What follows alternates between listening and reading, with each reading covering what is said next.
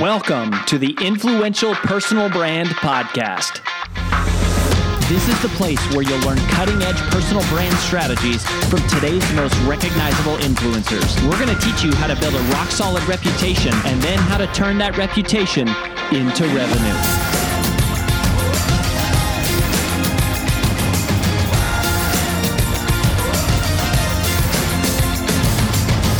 I'm your lead host, Rory Vaden, co-founder of Brand Builders Group, Hall of Fame speaker, and New York Times bestselling author of Take the Stairs. Welcome to this special recap edition of the Influential Personal Brand Podcast.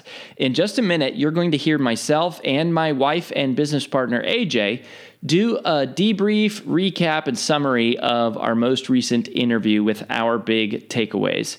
But before we dive into that, I just wanted to let you know that people often ask us, what is the first step to building a personal brand? And if that is you or someone you know, then you have come to the right place because we have put together for you a free video short course to help you get started. Just visit firststep.brandbuildersgroup.com to get access.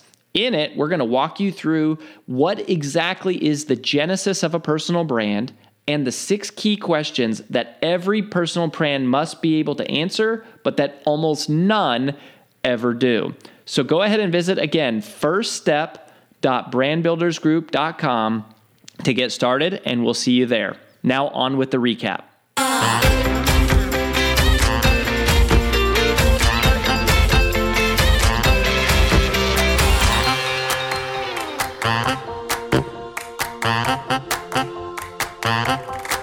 Hey, welcome to this special recap edition of the Influential Personal Brand Podcast.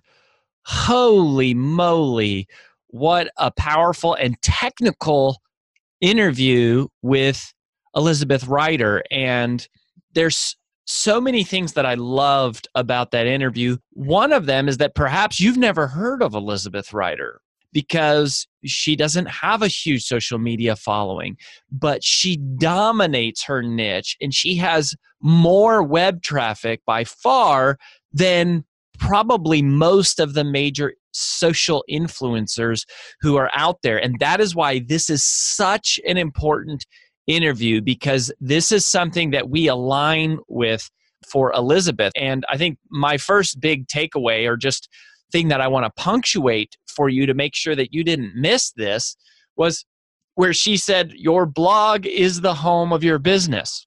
And that is what we are constantly preaching at Brand Builders Group, that your blog is the headquarters. It's the central, home location of your personal brand, your relationship engine, which is what we call the entire ecosystem. You know, for us, we use the term relationship engine, which refers to an automated ecosystem that is digital, that works 24 hours a day, 7 days a week, introducing your content to new people and constantly bringing people into your business and into your funnels and generating revenue for you. But the blog is the anchor. It's the cornerstone of that whole thing. And people just don't talk about that. And that's because of, I think, exactly what Elizabeth said, which is that we're so concerned with the vanity of metrics and of how many followers that we have. Like in recent years, it's just been about the perception versus the substance and the reality of how many people are coming to a website that we own. And I love that example that she was sharing about a blog post that she wrote 8 years ago is bringing 100,000 visitors a month to her site. That's crazy. Meanwhile, the same amount of time as writing one blog post that you put into writing a social media post, that social media post is going to disappear in 24 hours. Like if you're lucky, it'll last 24 hours. It's just going to get pushed down the feed. No one's going to go back and look at that. But it's like what you post on social media over time, the value of it diminishes. But what you post on the web, on your website, or specifically as a blog article, over time, it gains traffic. It's like a growing snowball. It's almost like the time on social media is like spending money. The time on your blog is like investing money. The time on your social media is spending money because it disappears and it never really comes back. The time spent on a blog is investing money because it starts small, but it grows and grows and grows and grows over time. And one post years later can be bringing you more traffic than it ever did when you first posted. And that's just something that you don't hear about. And so I hope that you caught that and it made sense to you. And if you've been fighting, those of you that are members, if for some reason you've been resistant to this strategy we're talking about with making the blog, that everything revolves around the blog, hopefully you're on board now, and hearing about how much money it can make and generate for you. Now, one thing that we were not in alignment on with Elizabeth, just to kind of comment on this, she talked about not using the sidebar. We just flat out would disagree with that. We are all about the sidebar. And yes, of course, on mobile, the sidebar doesn't display. So it's a both and for us. We want to see the sidebar on the desktop view because there's still a large amount, almost 50% of traffic is still coming, depending on what you look at, 40 to 50% of traffic is still coming from desktop. So it's not like you want to not do that. But I also very much adamantly agree with her that when you're on mobile, you need to have a different type of lead capture mechanism that scrolls with people because they're not going to see the sidebar like they will as they are reading on desktop. So the other thing was she was talking about RSS feed and that she doesn't use an automated RSS, which stands for Real Simple Syndication. And RSS is a little technical term, which means that when someone subscribes, the system automatically emails them every time you post a new blog. Well, I would agree with her to the standpoint where I'd say, yeah, hey, if you can do a manual broadcast every time you post a new blog, do that. Like that's better because it's going to be fresh and customized and all that.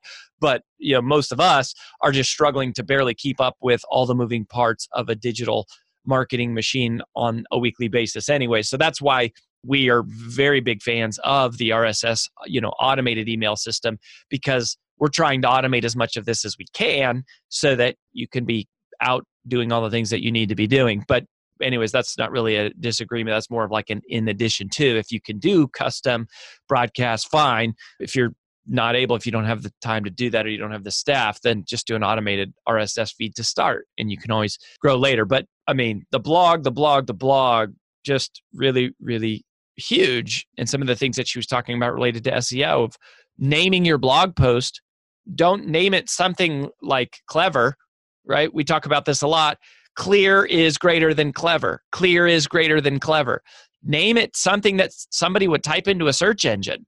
That's what you want to name it. And when you get to phase 3, our phase 3 event, high traffic strategies, one of the 6 sections in that phase 3 event is understanding like the Google algorithm and search algorithms and how those all things work. And those are called your H1 tags, which is your title tags for an article. So those are really, really important. That what you actually name your blog post is really, really important. The second thing, which is related to what we were just talking about, that she just really nailed, I think, is how some of this is a business strategy issue, but a lot of it is a heart issue. Like a lot of this is an ego issue, is that there's an ego in social media of like, as I spend my time there and I have more followers, like that makes me maybe look better on the surface to some people. But unfortunately, that's why there's so many people that are Twitter rich and dollar broke. And I say that like meaningfully and honestly and in a heartbroken way, that there's a lot of people who have a lot of social media followers and they really, really struggle to convert that to real dollars or significant or scalable dollars because they don't control that relationship. The third-party platform controls that relationship. And it doesn't mean that third-party platforms are bad. They're good. They're providing a service for free, and we want to provide value back to them by producing content. But it just means you don't want to build your house on rented real estate. People talk about all that time. I think Michael Hyatt was the first person that I heard say that. And it's just, it's a great analogy. I want to highlight for you something that I am now referring to as the 1% rule. So here's what the 1% rule is, and this is just an ego thing. It helps you get perspective, right? Is when you look at somebody's social media profiles and you see how many people are following them, it's easy to be intimidated, right? It's to go, well, man, they have 1 million followers. Holy moly. But in reality, just do 1% of that number, because that is realistically a much more consistent look at how engaged, what is the engaged number. So 10% would be 100,000, 1% is 10,000, right? Now that's still great. Like, I want to have 1 million followers. There's no reason I wouldn't want to have 1 million followers. But again, it's like, if I could choose between having 1 million followers on social and 100,000 in email, I would take the 100,000 on email every single day of the week without a shadow of a doubt, because those 100,000 I can reach whenever I want, as much as I want, as long as I want. I'm in control of that relationship.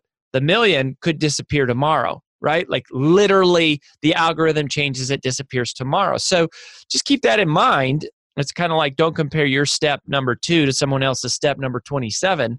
And, just keep in mind that what appears on the surface, the people hit hardest by the algorithms are the people with the biggest followings. Like, for people starting out, we go, crap, I got a few thousand followers, and now it's like, I'm lucky if a couple hundred people see the post. But imagine how painful it is if you have 1 million and you've got hundreds of thousands of people and you've done all this work to build this audience, and then only a few thousand of them see it. That's painful. Man, we don't want to see that happen to you. Like, we want our community to be, sure, build on social media. It doesn't have to be one or the other, but it's like, make sure if it is one or the other that you're bringing people over to the area that you control, and that should be your blog and your website and your properties in the long term. So that's the 1% rule. That's the heart issue. And then the third thing that Elizabeth shared that I was just so, I think, relevant and always good to hear, and is scarcity versus abundance. Like, more and more as time goes on, the people who are not only the wealthiest but the happiest, they are sharing what they know. They're giving it away. They're teaching people. They're impacting lives. It's discouraging to me how many times, because this is our business now, Brand Builders Group, is what we're doing all day, every day, is helping leaders and messengers grow their influence. And people say, I want to make an impact on the world. But then it's like, all they ever think about is like how much money they're making. And that's important too. We got to be able to pay the bills, and we want people to grow and make money. But it's like, they're afraid to teach people anything because they want to charge for everything. And so they never build a following, because to get the real value, you have to pay for it. And nobody's sure if it's worth the value because they haven't gotten any value yet.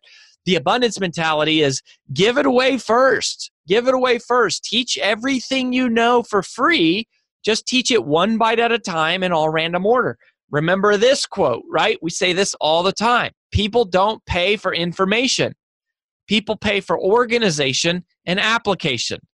People don't pay for information, they pay for organization and application. You don't have to be worried about giving away too much content for free. You don't have to be worried about putting your best ideas out there. It's not that you're going to put all your best ideas out there and people aren't going to buy from you.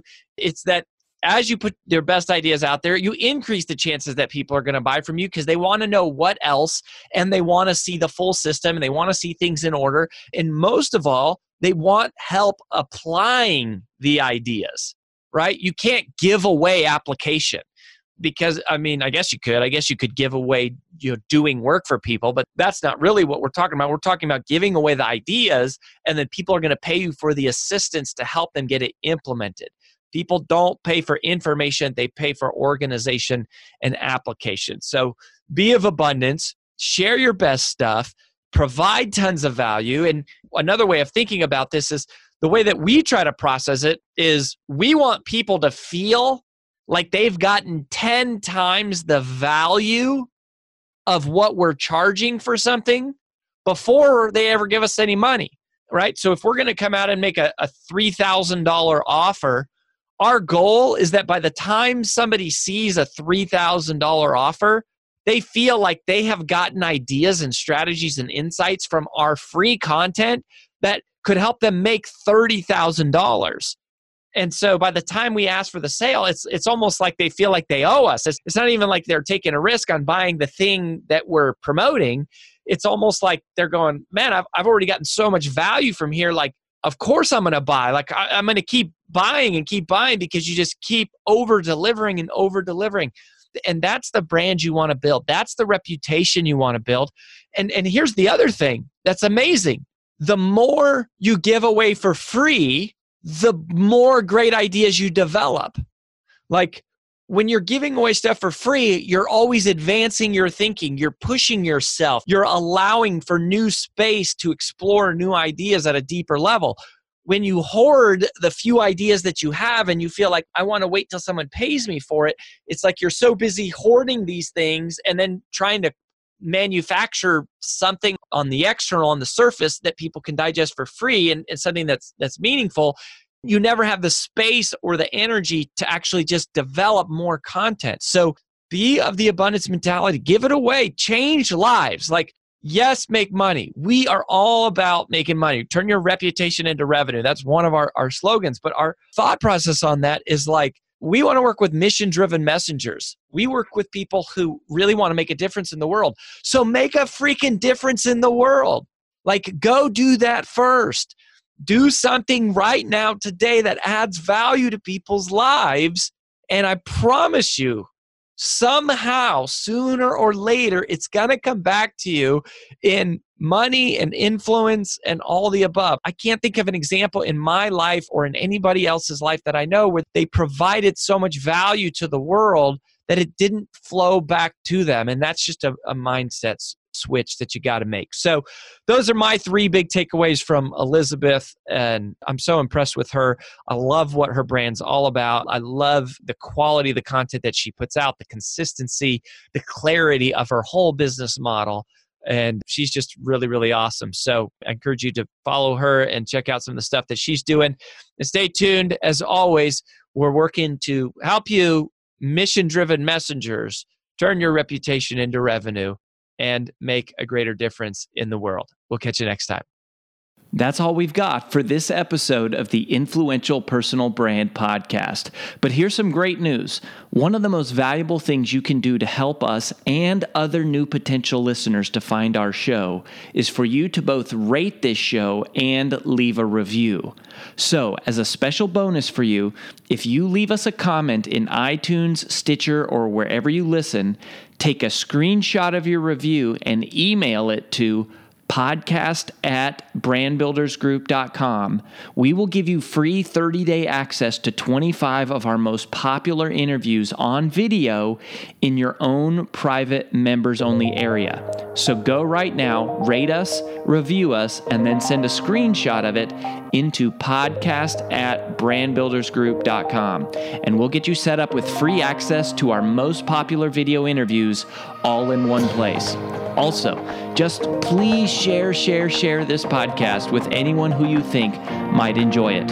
And until next time, remember that building a business isn't nearly as valuable as building a reputation.